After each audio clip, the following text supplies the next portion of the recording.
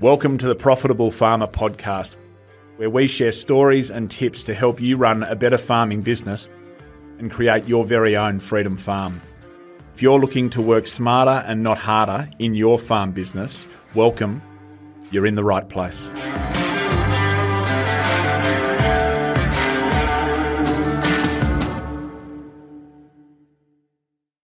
G'day and welcome again to Profitable Farmer. I hope the season is finding you well. There are times where I feel like it's ideal to bring in the brains trust. And so I am in this podcast calling on two very clever gentlemen who can offer us some really useful insights, given the agri-economic climate that perhaps we find ourselves in.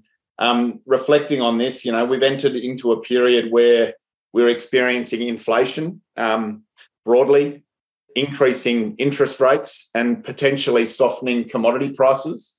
And I think that has a lot of us on the back of a couple of very good seasons asking ourselves some questions around the strength of our business model, whether we've got our cost base right for what's coming. And I think they're really good questions to be asking. And so I wanted to explore exactly that topic.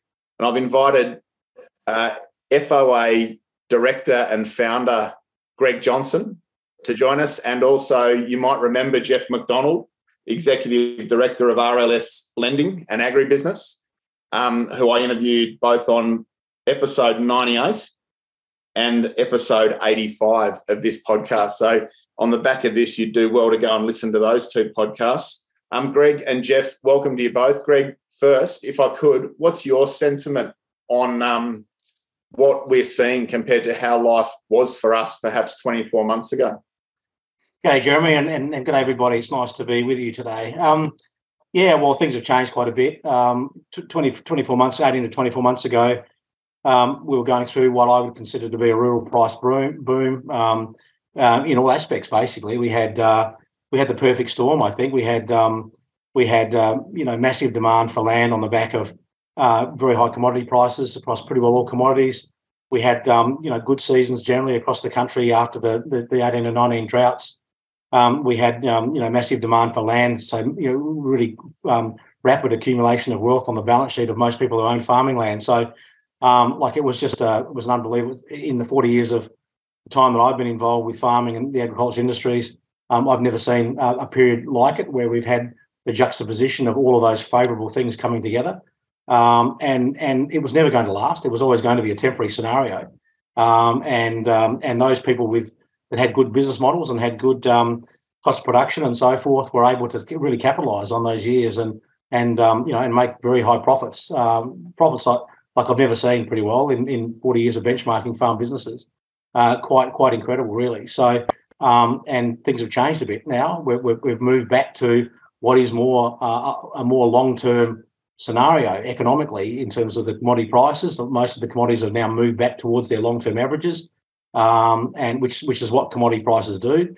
And we've got a situation where interest rates are now they've moved back towards towards what the long-term average interest rates have been over the last 20 to 30 years. So we've just basically the needle has corrected back from what was an extremely favourable position in all those aspects to a more realistic position, I think. Jeff, what's your take on where we find ourselves now compared to a couple of years ago? Yeah, thanks for having me too, Hutch. Exactly like Greg said, it was certainly, and there's pockets that vary, but the last 2 to 3 years have been pretty good. Certainly with rainfall and commodity prices, everything else, and obviously we've had we had high input costs last year as well, but they were easily absorbed by most with the returns. Whilst not doom and gloom, we're probably settling down. The interest rate's an interesting one where I got asked at a conference a month ago, when are they coming back? Or there was a comment along those lines, and my answer was, well, we're still under 20-year averages on interest rates, and for our economy to work well, floating around where we are now is sometimes a nice fit where they're affordable. They're not in the teens, and there's a return on investor money as well. So probably putting all that together and heading forward, we've come off a good platform to go forward, but sort of understanding the numbers is a key now on what are new averages. Greg touched on working on long-term averages in your numbers is always a safe way to go. Banks certainly do that, and it provides a strength to the business. Jeff, I wouldn't mind extending that if I could. When we have a couple of really strong years and those windfall profits that Greg mentioned, what are some mistakes we can make? I think often as humans we have short-term memory, and so we can think that this is our new reality, when we're in those moments. What are some mistakes that people can make on the back of a couple of good positive years? Yeah, look, back a few years ago, I used to read one of the banks used to put out what they called, business confidence and ag confidence. And I used to try and get my head around that word confidence. And I've seen it firsthand in the last 12 months, 18 months. When a farmer's, he understands a bad year and suddenly has a good year, it gets a bit confident and, orders machinery and gets a bit braver. And obviously the other psychology is every year when they put their assets and liabilities together and they put their land down at the new average as it's been going through the roof, they feel wealthy. They're looking at a much stronger asset position than they used to have. So the mistake sometimes off the back of that is to act off a feel and not the numbers. The feeling of confidence and the feeling of wealth, because there's a danger of overcooking it, and it could be that new machinery or extra land or whatever. Off the back of all that, the equity's good. There's still a lot of farmers out there that make decisions off the back of equity. They figure on a land to debt ratio, if they're sitting under 50%, they're feeling pretty safe. But now that we've, in a lot of areas, the land value's doubled, that's a significant amount of debt that, at now higher rates. And remember, banks have to calculate the ability to repay it on a principal and interest basis. Even if they're interest only, they still have to calculate that. And there can be some pressure put on that. So it really gets down to understanding your numbers as a business, as a trading operation. When you talk about budgeting, benchmarking, put in your averages on everything and see how they stack up. That's the key message, that there's still quite a few out there that aren't doing that. And they sometimes even get surprised when they find it hard to get finance. Jeff, just to extend on that, what are you seeing in terms of the bank's sentiment towards lending? And have you seen people sort of take on a lot more debt as a function of increased land values and, put themselves in a real position of pressure? Oh, absolutely. Absolutely.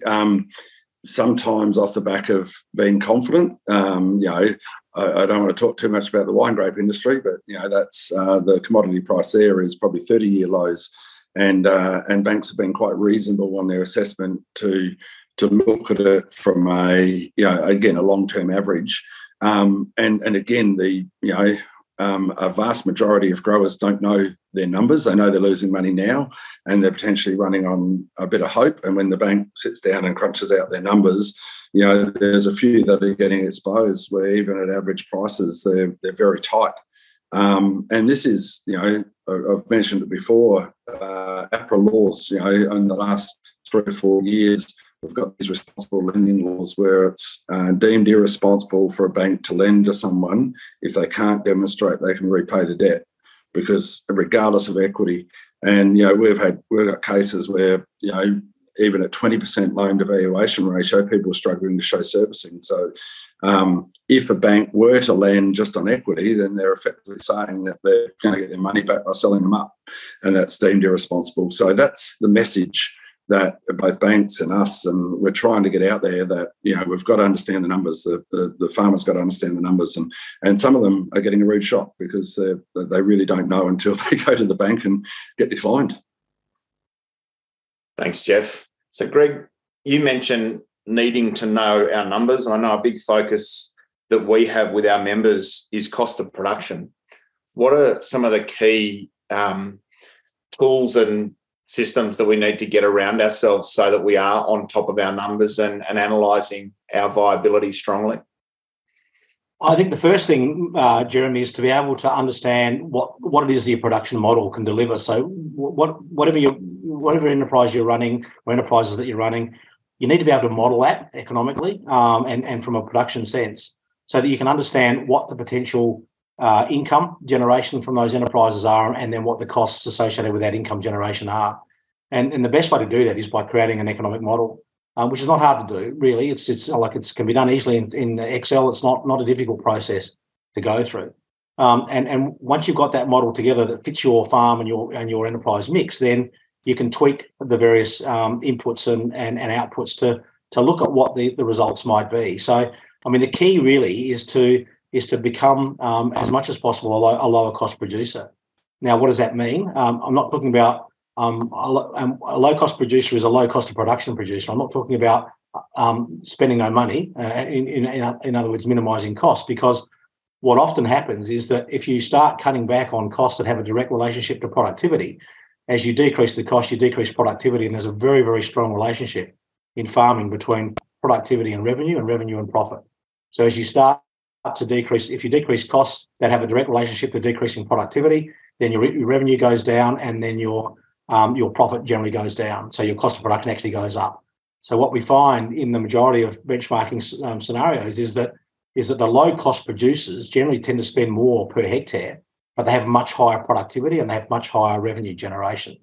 So understanding these numbers and how they all fit together and how you can tweak your business model to be able to deliver more revenue at a similar cost base or a slightly higher cost base is the key. And particularly in the grazing enterprises across the country, there's generally lots of opportunity to improve production and revenue. A lot of people run extremely conservative production models in the grazing enterprise side.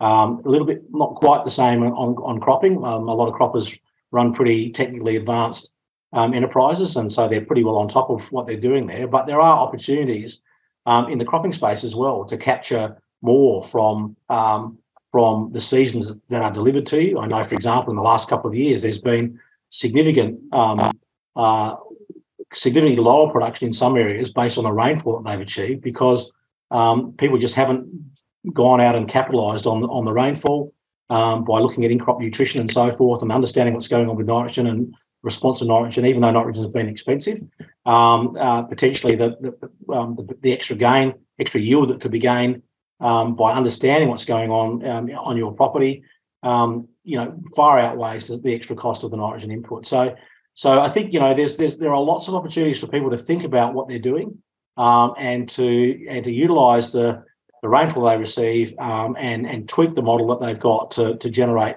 higher revenue and become a lower cost production producer. Thanks, Greg. What's that economic model look like? Is it a 12-month, month-by-month sort of budget, or is it a longer-term projection than that? Can you just give us a visual on what you would suggest is a really robust economic model? Yeah, well, I think it starts with an annual model. So don't even worry about doing a 12-month cash flow budget on a model that's broken. If the model can't deliver profit, don't spend the time doing a 12-month cash flow budget, because it doesn't matter how you can budget the hell out of it, and you're still not going to make any money because the model can't deliver the profit. So to start with the annual, what does the annual outcome look like? What's your yield going to be? What's the prices that you're going to budget on? What do the costs look like? Does it make a profit? And once you can start generating or looking at a model for your farm that actually generates a profit, then you can go back and work your 12-month cash flow scenario out to look at what your cash shortfalls and surpluses are going to be. For a cropping situation, I mean, generally you could look at 1 year, but probably you want to look at a budget that extends over the rotation length, because really in the end it's the profitability over the rotation cycle that's the important part, not just 1 year. So I think looking at the profitability of the rotation is the important part there. For grazing enterprises, it probably needs to be at least 3 years, because a lot of the decisions you make this year may have ramifications over the next 2 to 3 years. So you might make some decisions that actually make today's cash flow or this year's cash flow look better and this year's profitability look better, but you'll have ramifications potentially in year 2 and year 3 that actually make the 3-year average profitability lower. So you need to extend that out over enough time to allow those decisions, those critical decisions, to play out. And I think some of us may have got into the trap of using above average yields and above average prices in our budgeting in recent years. Greg, what should be the assumptions that underline that economic model? Do we need to be going back to looking at long-term average prices and long-term average yields and rates in that assessment, and making sure our business models can be profitable based on long-term average? Look, ideally, your business model, for whatever enterprises you're running, your business model should be able to deliver 30% net profit ratio. So that's 30% of your revenue retained as profit after all costs have been allocated, including plant ownership cost or depreciation cost on all plant and machinery, and commercial rate of applied to the labour being supplied by the owner, so a commercial rate. 30% revenue should be retained as profit in an average production year or average yield expectancies, whether irrespective of what the commodity is, and average prices, because that's going to be the results that you get out of your enterprises based on an average year, production year, and average prices will be the likely long-term average for your farm over a 10 to 15-year period. And so if on average prices and average yields, you're making no profit, then your average return over the 10 or 15-year horizon is going to be zero, your average profit. And that's not where the business needs to be. The business needs to sit in a situation where it can ideally produce, it's profitable at a good level with average prices and average yields. And so it's not until you get into those lowest 20% of yields or 20% of prices where you might start breaking even. And Greg, just to clarify, that is profit after debt servicing and owners' drawings and no, that's before debt servicing. So the costs are involved are the direct cost and the overhead costs, including a commercial rate of remuneration for the owner's labour, and plant ownership. So full depreciation on the plant and machinery that's in the business, but it's before financing costs. Okay, great, thank you, Jeff. How does the bank do it? How does the bank model our businesses when they partner with us through lending? Is it different to what Greg just described? No, it's exactly the same principle. And I'll just give you the data because it's actually, if I explain it well, it's not that hard to understand. Gross income expenses before debt servicing. So basically what the banks do from an historical point of view is they grab the profit and loss, they take out interest and they take out depreciation. And so the net profit, whatever it is, gets added up, grossed up, and then they do their calculations on tax, debt servicing, and living expenses. So if, as Greg said, what we advocate for is pay commercial wages and then they look after the living expenses. If someone's trading in a trust or a partnership and they're not paying themselves commercial wages, then that has to be allowed for. So what the banks do, really simply, is they gross up that profit, they deduct those other three components, and they must have a surplus with a bit of a buffer.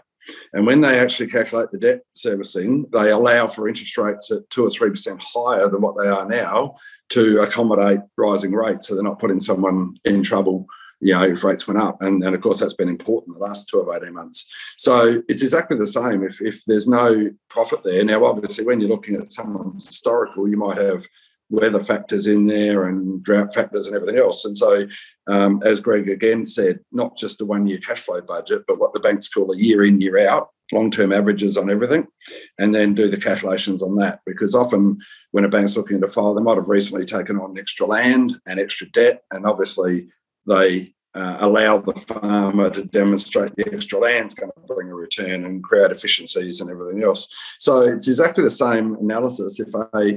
If a farmer isn't profitable, and I don't even like using the word farmer, if a business isn't profitable, then it can't service the debt and cover everything it needs to, and therefore it's going to be in trouble. And that's exactly what the banks assess when they assess lending. Thanks, Jeff. Greg, just coming back to you, you mentioned cost of production relative to cost per hectare. Can costs and profit per hectare actually be a misleading number to focus in on? Yes. If you're just concentrating on the costs themselves, if you're trying to get yourself out of out of a difficult financial position by cutting back on the expenses in the business, then, as I said before, the likely scenario is you'll start impacting production. I mean, you might live for a little while on your phosphorus bank and the fertilizer bank that you build up maybe, but eventually it will catch up with a lot of people. And because of this high relationship or strong relationship between productivity, revenue and profit, you can't afford to drop productivity. And in fact, to me, the key message at the moment with where we're at financially and the current scenario is we should be out there exploring all opportunities to increase productivity, not decrease productivity. And that should have been the focus over the last few years as well, because we had a market situation where the markets were crying out for all of our commodities. That's why they were paying the prices that they were paying. The prices were nuts because people wanted what we produced. So the trigger should have been then, we'll go out and produce as much as you possibly can. And to be very honest with you, it's the same thing applies now. It's production is going to be king. And for the large majority of farm businesses, there's increases in production available to them. And it's not until you reach, according to the law of diminishing returns, it's not until you reach a certain level of production and inputs that you start to your profit figure actually starts to go down. So, it's understanding what your business is. It's understanding the role of the key inputs, how they drive extra production, in a relatively risk-free way, and knowing where it is on any sort of price scenario, knowing where that optimum, that sweet spot is for productivity and the yield of the various commodities. But commodity prices there's one thing that's kind of immutable about commodities, and that is that they prices will always tend to return to the long-term average. So we'll have periods where they go well above the long-term average. We'll have periods where they go below the long-term average, but they tend to always return to the long-term average. And that's kind of where we come to. I think you've done a bit of an assessment on current pricing, Greg, just in preparation. I think there are a lot of people out there that are concerned about some of the commodity prices that we're seeing now, and even some panic out there around the commodity pricing that we're seeing now compared to last season. What is our reality, Greg, just as a broad overview? Yeah, so you're right, Jeremy. And can I preface this by saying that the sorts of prices that have been received for cattle and for lambs in the last 2 years have been outrageous. And if you look at the long-term averages, and I go back over 25 years and I look at the price trends or the price deciles in inflation-adjusted prices. So I bring the historical prices to today's dollars, because that's the only way to properly compare prices, because of the time value of money, the depreciation of value of the dollar value over time. You can't compare directly the actual price, the nominal price for a commodity 20 years ago and the price today. You've got to inflation adjust those prices. But when we do that and we have a look at it, so steers and medium steers and medium cows are now at about the 50th percentile long-term average prices. So they're not great, but they're not bad either. They're just in the average. Trade lambs are at 60% of the long-term average, or 60 percentile price. Heavy lambs are at 65%, the 65 percentile price. 18 micron wools at 68%, percentile. 19 micron 66%, 20 micron 65. The broad wools, 24s at 10% and 28s at 5%. So they're definitely extremely low and have been for some time. And you've got to think about this. I mean, there's a lot of that broad micron wool is being stockpiled around the world at this point in time. So I can't see the prices for these broad micron wools changing much in the near future. Wheat's still greater than 80% of the long-term or decile scenario, and barley's at 50%, canola's at 50%. So we've got a lot of commodities now that are just sitting in that 50 to 60% price percentile brackets. So they're not as good as what they were, but they're not by no means disastrous. Jeff, what's your take on that? Yeah, absolutely. And you're absolutely right. We get a bit spoiled. People were complaining about interest rates being so high. And, of course, that's only because we had 2 or 3 years of them so low. And you're right with commodity prices and up in our Northern Mallee and South Australia area, we didn't have a good 21 with rainfall, so we didn't capitalise on that. But 20 and 22, have been really good years. So to review the business and take the emotion out of it and look at the numbers, everything Greg said there makes sense. But the one thing Greg said that I just want to touch on, and again, I just talk about our area in the Northern Mallee where I think GRDC records would say that our average yield on cereals is about 1.4 tonne per hectare, so we're reasonably marginal. In 2020, it was actually, I love it, and I quote it all the time, it was what I call a perfect year because it was an average year. We actually had average rainfall falling when it should have, not when it shouldn't have. We had reasonably average commodity prices. We had average inputs. You could probably argue the rates were a bit low, interest rates for long-term average, but it was an average year. And what I was able to see is a lot of operations that yielded 2 to 2.5 tonne per hectare in wheat and barley, and there were others that struggled to get to 1.4. And the difference was, many prior years investment in machinery and technology, soils, all the investments over time, timeliness, everything else, and those that capitalised on that average year ended up at nearly double what you would call the area average historically. So that's a testament to me that if you're in business, you've got to take into account efficiencies and affordability. You need to be knowing your numbers and trying to do it the best you possibly can. So with all of that in mind and heading forward into this, then there's a lot of people out there that are well set up. There's a lot of delving and clay spreading going in on some sandy soils around our area. And that'll have a long-term benefit over time once they get the nutrient up, and therefore it's a long-term plan and they've got the machinery and the labour to do it. So as long as it's all affordable on long-term averages, it's the way to run a business in the future. Thanks, Jeff. Greg, you mentioned 30% profit as the benchmark with average yields and average prices through that economic model. I've also heard you say, and I think it's a really interesting point, that our businesses need to be able to break even or better in a decile 2 year. Yeah. Would you mind speaking to that? Because I think what we've got to do is make sure that our business models are resilient and that we can also minimise losses in below average years and be set up to be able to perform well in above average years. Would you mind just speaking to that point? I think it's a really key point for our listeners. I guess that goes to the point that it's unrealistic to expect that all farming businesses in the country are going to be profitable every year because of the dramatic seasonal variation that a lot of people experience, and then we have price variation on top of that as well. So the bottom line for a lot of people who farm in more variable climatic regions is that ideally they need to be profitable 8 years out of 10. So two years out of 10 they're either going to break even or they're going to make losses, and those break even or loss years are compensated for by the profits that they're making in the 8 out of 10 years. And so really, if you're looking to stress test your enterprise models, apply decile 2 prices, apply decile 2 production outcomes to your enterprise models, and see how they stack up. And really, they should be able to break even. And if they're breaking even, then you are a low-cost producer. You're a low-cost of production producer, and that will stand you in very good stead for the majority of years.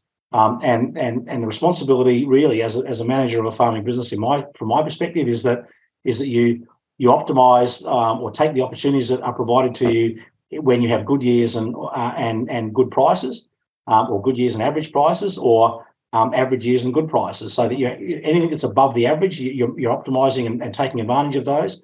And when you reach a situation or you have years where climatic circumstances or prices dictate that you're not going to make a profit, then you manage the losses and you don't allow those losses to get too large, because the nature of farming businesses are that they are low profit businesses.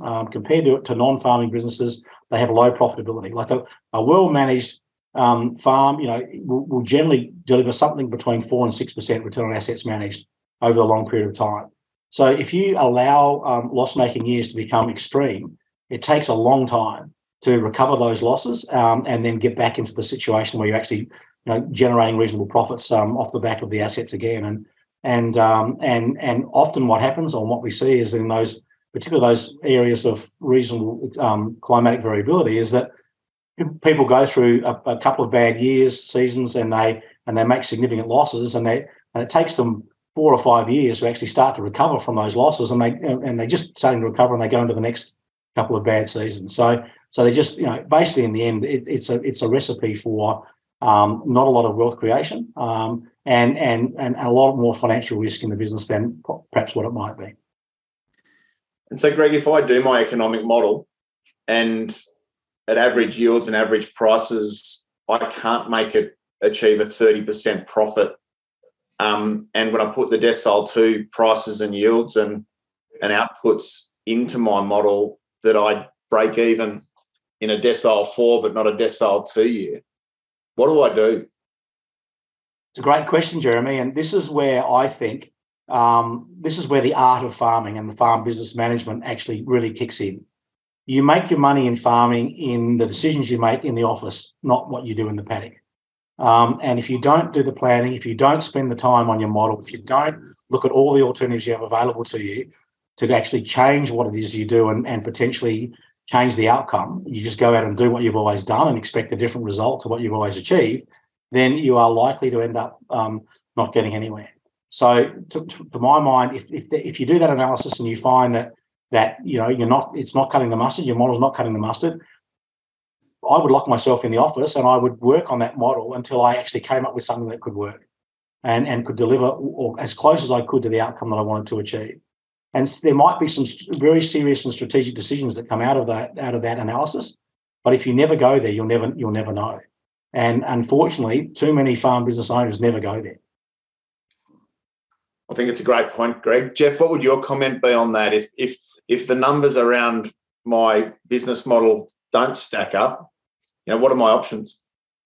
Yeah, look, exactly what Greg said about judging the model, and I'll just a bit of an overarching view from banks, just for awareness. The stats are that 87% of business lending in Australia is not ag. It's commercial and retail and mining everywhere else, and only 13% is ag. And when you throw in consumer lending like home loans, we're down to less than 2% of money's lent in ag.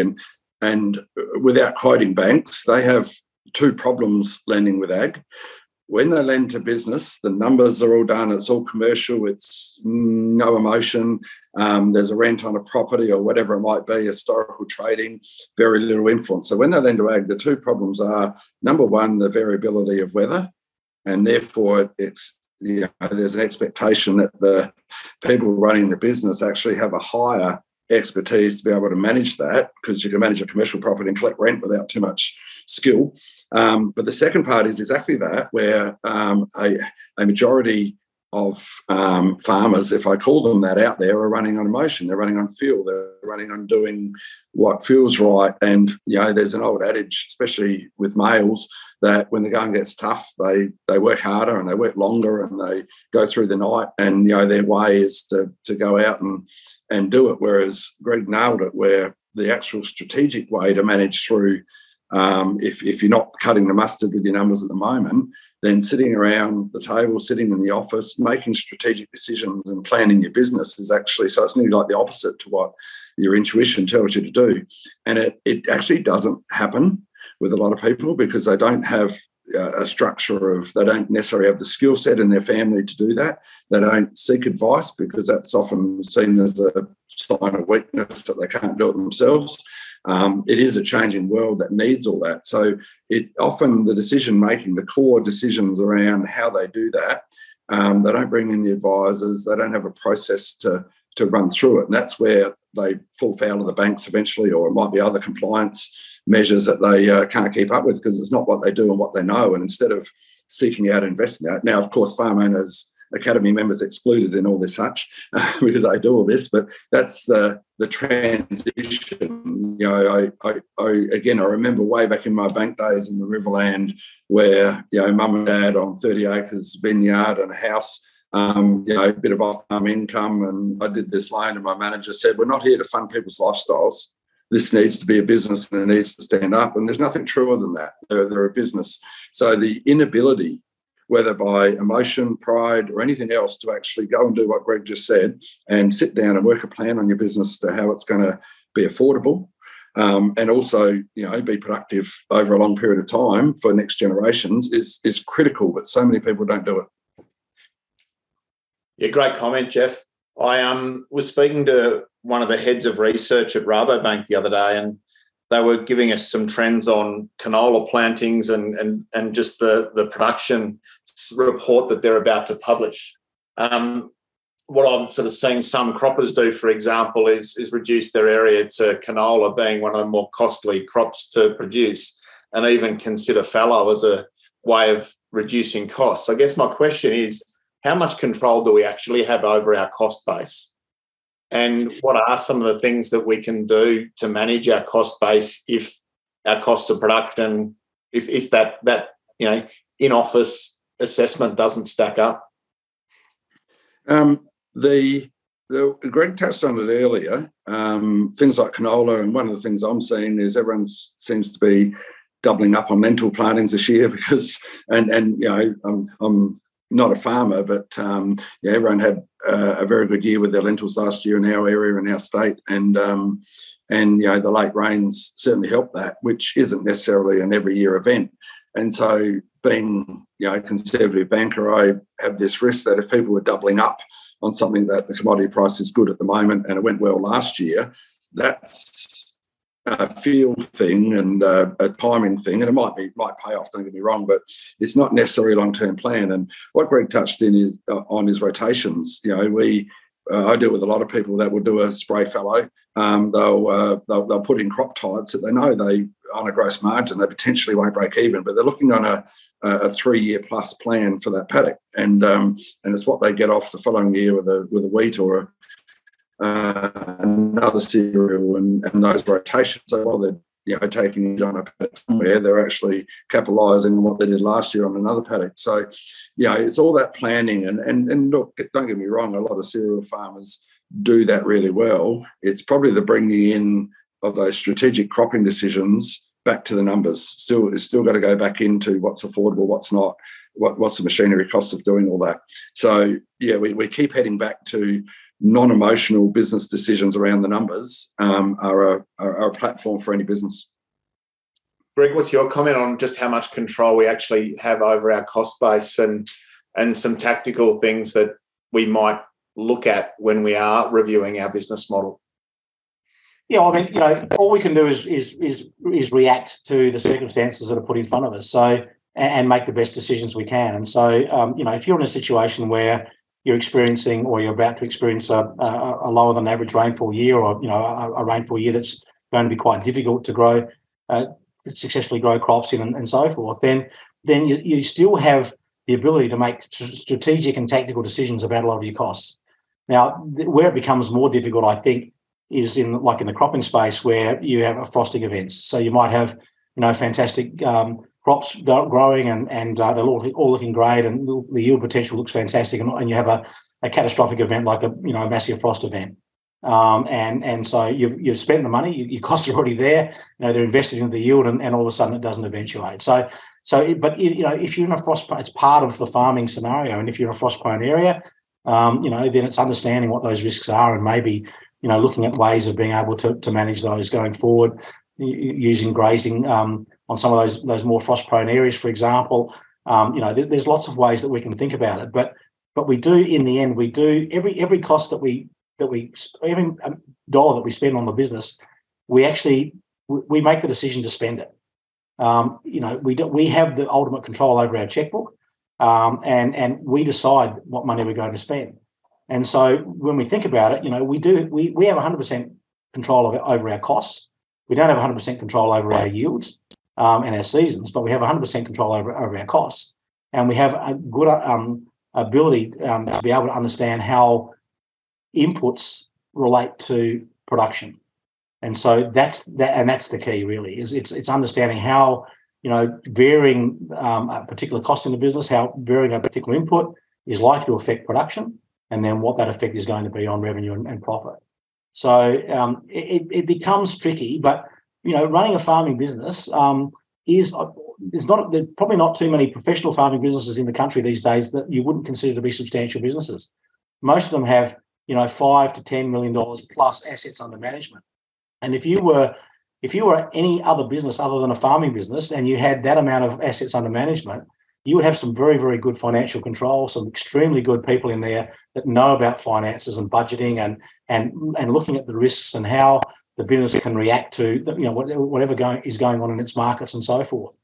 And so, I find it kind of interesting that we've got in this particular farming industry across the country, we've got large amounts of assets being controlled by people with oftentimes, I'm not being rude about this, but oftentimes very little knowledge about financing, budgeting, and the management of costs and so forth. So I think it's an area that we, as an industry, we need to continue to concentrate on. We need to upskill people, and everybody. If you don't feel personally like you've got the skills in that area, then I think it behoves you to get out there and get those skills, because you'll find that it changes the dynamic of the way you farm. And for those interested, on Wednesday, the 7th of June at midday, we are hosting an FOA webinar. We've asked Greg to speak to this point on what are the key ratios, what are the key tools, what are the key resources we need to have around us so that we are strong as a business on financial acumen, and we're getting a glimpse of the skill set that we need to be strong in financial literacy. So I'll share a link to that webinar in the intro to this podcast. But if financial strength is something that you need to work on, highly recommend that you join us at midday on Wednesday the 7th for that webinar. So, Jeff, Greg mentioned that we're in control of our checkbook and that we are in control of what we allocate cash to. We're arriving to 30 June again, and I think this one might be a little bit different in that instant asset write-off finishes 30 June. Do you have a comment on decision-making over the next few weeks, given that structural change? Yeah. It's been the major topic of conversation recently about what does it all mean. Probably just hitting on the depreciation. I actually did a newsletter recently. The key aspect that I tend to focus on in all this, because we have people that are trying to buy things before 30th of June because they want to get a claim against last year at 100%. And then we have others that are actually holding off because they have depreciated all their equipment to zero and had the advantage of all that, and they actually want to build up their pool again to actually start getting these 15 and 20% claims in future years because they're starting from zero base. And so there's a few tactics, and machinery dealers are telling me, in fact, I've got a header sale going on now that was meant to wait to September because the trade, is desperately being sought after to get the claim and things like this. And as we know, and talked about at length in the past, Hutch, there's no such thing as tax avoidance or even arguably minimisation. I don't like that word. It's deferral. All tax is deferrable. So what I've been doing is getting my head around what do the next couple of years look like when someone's claimed their entire pool and everything they've bought up until June, and then they head into next year without having that advantage. And my understanding is under 20,000 assets are still claimable. So I did a few numbers on this and put apples with apples, from a year or so ago with 100% claim and future year. And I like to use the example of if someone bought a $500,000 tractor in July or onwards, then next year they'll claim 15% of that in the first year, and don't take this as tax advice, of course, but roughly 15% of that, and then maybe 20% a year on the depreciating balance after. But the sale of their trade, they've already claimed 100%, so that becomes total profit. So if they're trading 200 grand on that 500 grand asset, they only get 15% of the 500, but they have to actually declare the whole 200 as not technically a capital gain, but it's income and it's profit. And if they have finance on that or anything else, then obviously cash becomes the key here as the management of cash, because someone might hit a year where they hit that 30% profit mark, and let's just say for argument's sake it's $300,000 next year, next financial year, and suddenly they've artificially lifted that to 500 or 600 because they've sold some assets that they claimed 100% of. And then not only do they then have to pay the tax on that, or they might want to do FMDs or super or other strategies there that all take cash. Then they have to pay the tax, and then they have to pay the pay-as-you-go. that they haven't been paying because they've got their profit down. So the catch up of that, the message I'm getting out to people is preserve your cash at all costs. Use finance for the new machinery and collect the trade in cash and park it away off your term debt ready to take out and use later, because we get to this scenario in the next couple of years where cash is going to be really important, and banks are going to be asking questions. If you've got an issue around your tax now, what did you do with the extra money you had in the last 2 years back then? And of course, if it's disappeared into other areas and not preserved, then there's a day of reckoning. So I hope that makes a bit of sense there, Hutch, on that. Yeah, it does. Greg, anything to add? No, I think Jeff summed it up really well. You just need to make good business decisions and not let the tax position drive your decisions, because good businesses pay tax. That's what it's about. And you should be, to be honest with you, you shouldn't pay more tax than you need to, but be happy paying tax, because it means you're making profit. And there's nothing wrong. I've never yet seen a business go broke making a profit. So, I think it's something that, we shouldn't let those decisions around minimising tax drive the decisions we make. If it doesn't make sense from an economic perspective, it doesn't make sense from a farming business and production perspective, then don't go there. Thanks, Greg. So just one more theme to explore with you both while I have you. Land prices across the board have largely doubled. How do farmers make informed decisions about whether they can justify an expansion step on the back of the few years they've had, and this year plays out reasonably? What sort of due diligence do people need to be doing when they are looking at buying the block next door? Jeff, I might throw to you first. Look, I just want to give you a real life scenario without getting caught in the numbers. A reasonable area around the Yorke Peninsula in South Australia here.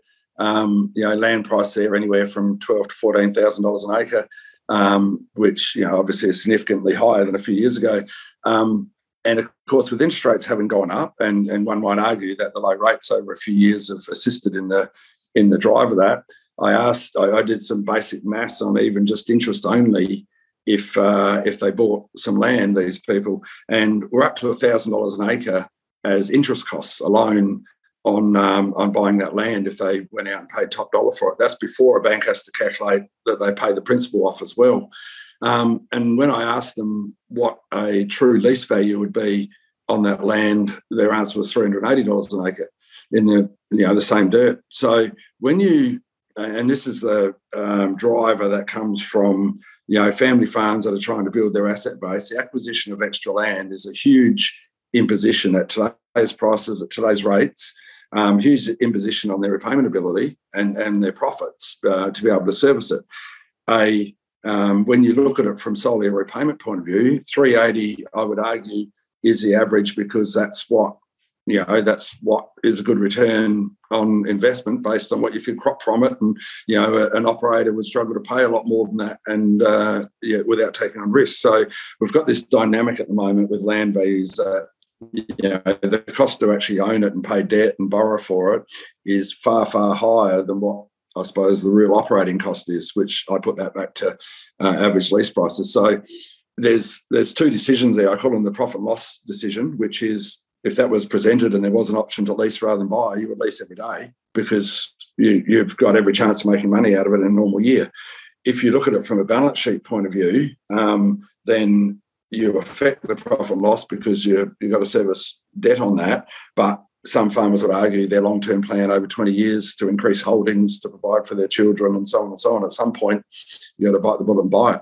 So I probably, it's a bit of a crystal ball here, but I turn around and say one of the main drivers behind increased land prices over the last 3 to 5 years, aside from the lack of the availability of it, has been low interest rates. When people are paying 2% or less, then suddenly their costs, even in Yorke Peninsula, that land would have been a lot cheaper if it was a lot lower rate. Now that we're heading up 6s and 7s, something's got to give. There is a point in time, one farmer goes and buys a few hundred acres next door and he's out of the market for 5 years, because of his debt servicing ability. So something's got to give. Now, I'm not necessarily suggesting that land prices are going to come down immediately or anything else like that, but my crystal ball tells me I don't know that they're going any higher for a while. A bit like what happens in residential markets. They tend to have spikes and then flatten for a while. So that's probably just to put something out there for thought for people. Thanks, Jeff. Greg, what would your comment be about making that next expansion step? Well, I think the most important thing is that you've optimised the current business that you've got. If you've got a good business model and you're making, good profits, so if 4 to 6% return on assets managed on the land you currently own, you've got an interest cover of at least 3 times, probably 4 times would be the ideal scenario. The business is in the position to scale at that point of time.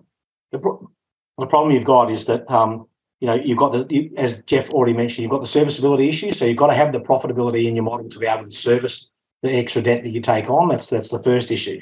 The second thing to think about is that from a straight wealth creation perspective, and once again, I'm not a wealth advisor, so please don't take this as personal advice, but from a straight wealth creation perspective, the wealth in farming comes from 2 areas. It comes from the capital appreciation of the land, and it comes from the operating returns that you make operating that land. And so, and when you go back and look at the historical price appreciation of rural land, as Jeff said, it's not linear. It tends to be like a staircase. So we have short periods of quite rapid increases in prices, and then fairly long periods of fairly stable prices. Something like 8 to 10 years where the prices are fairly stable.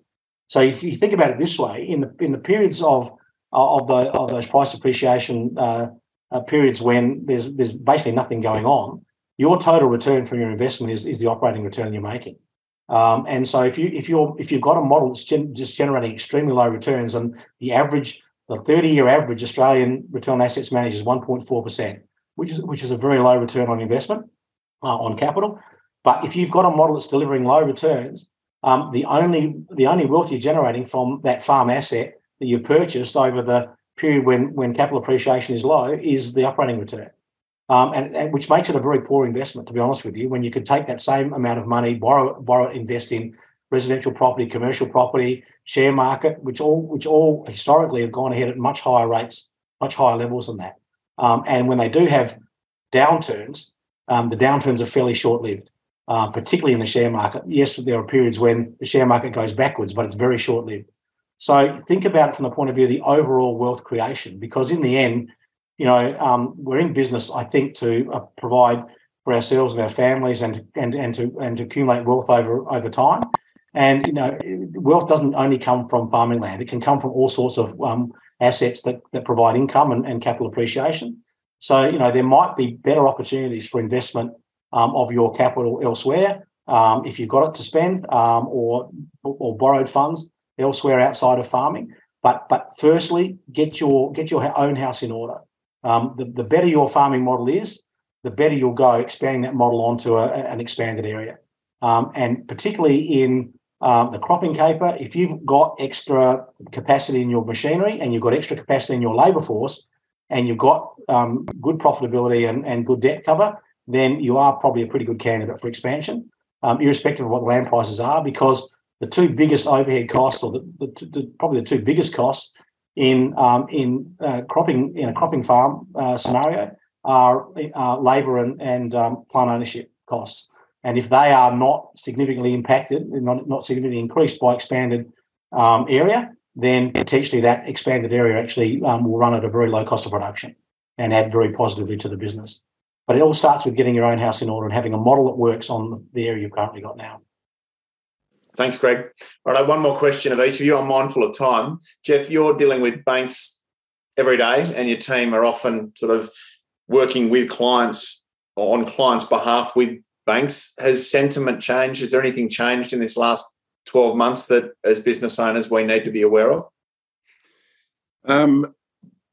Not really. The banks, as you know, they have to sometimes deal with farmers through good and bad times, and I give them a lot of credit. They've got a duty of care. to their clients, and they're the partners. I love that word partners, because they're also taking the risk on a farmer, and probably the driver and what's coming through. And again, in our area in irrigation with wine grapes, there's a lot of pressure now on the bankers to work out if clients can afford to pay the debt back over long-term averages. Through no fault of the irrigators, by the way. At the end of the day, their commodity prices all-time lows. But again, so what's happening is they're driving through the decision-making process and asking a lot of questions. And what we're seeing is that those that don't know the numbers, those that don't have a plan, those that don't have a long-term plan, succession or anything else in order, they're falling short. And it's actually the irony of all this is they're not necessarily falling short on finance parameters. They're falling short on business management. That's the key. That's a core part, as banks would know. The ability for the people they're lending to make the right decisions, smart decisions to protect their risk for them. That's what they're trying to judge. And the provision of information and the understanding of what they're doing in their numbers is crucial. So, that's I suppose the message I put out there to people around banks is, if you're running a good business, you know your business, you've got plans, you've got strategies, they'll be there for you all day, every day, because you've got a plan. It's the ones that don't and are just living on hope or anything else that are starting to find it pretty difficult. Thanks, Jeff. And Greg, one last question for you, and we'll touch more on this in our webinar on the 7th of June. But what are 2 or 3 key things that you see the top 20% of farmers doing differently? Well, it's a great question, Hutch, and there's no doubt that I think the keys are that all of the owners or key people in the business have a clear understanding of where the business is going, and they're all on the same page. So they're very focused on where the business is going and what they need to achieve to actually create and manage a successful farming business.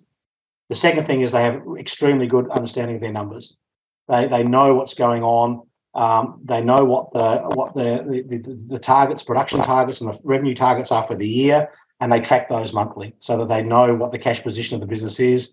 They're making good strategic decisions in the now, not waiting, not finding out that their things aren't working out as they wanted, 6 months later on down the track when it's too late to make decisions. So they're actively managing their cash, as Jeff said. It's a really important part of it. And I think the third thing is that they are very open to knowledge and learning and always looking for a better way to do things. So I think they're the 3 keys. It's having a clear vision for the future that everybody is aligned to, having a great understanding of the finances of the business and managing the cash, and really being open to learning and doing things different and bringing in technology and new ways of doing things as appropriate. Thanks, Greg. Jeff, we, as always, value your wisdom, your insight, and your openness and willingness to share in and around that. We really value our partnership and our relationship with RLS Lending. We recommend you and your team highly. As always, thank you very much for your time. Yeah, thanks, Hutch, and thanks, Greg. Great chat. And Greg, as always, it's great to get you onto Profitable Farmer and to share some of the insights that you have around, again, what the top 20% of farmers are doing and some of those key metrics that as business owners we need to be hitting. Really appreciate your time as well. Thanks again for being with us. Thanks, Jeremy. Thanks for the invitation and good to catch up with you again, Jeff. It's always interesting to have these chats and sort of, and talk about what's going on in the industry for sure. Thanks, gentlemen. Speak soon. As always, a really compelling conversation when you get Greg Johnson and Jeff McDonald together. I hope you found that valuable. I don't have a crystal ball any more than any of you do, but we are seeing inflation and it will continue. We are seeing increasing interest rates and that's likely to stay. And we are seeing softening commodity prices relative to other years, more recent years. And so it's so important now that our business models are strong and resilient and can stack up from a profitability standpoint with average yields and average prices. And so encourage you to go and work on your economic model and make sure that you are doing that work with key people around you to build out a resilient business model that can deliver a strong profit in an average season and at least break even in a decile 2 year. I just think they're really good metrics to go and do your due diligence around. I love the concept that a business is only trending in the right direction if its income is growing at a greater rate than its cost base is growing. And to Greg's point, productivity and efficiency gains are just so important. And so really important that in all of this, that we're not sacrificing production and productivity as we go about trying to manage our cost base and our cost of production. Wish you all well. Great conversation. And I will share a link to the webinar on Wednesday, the 7th of June, at midday, where Greg and I are going to talk about this in a fair bit more detail. Thank you, guys. Take care and bye for now.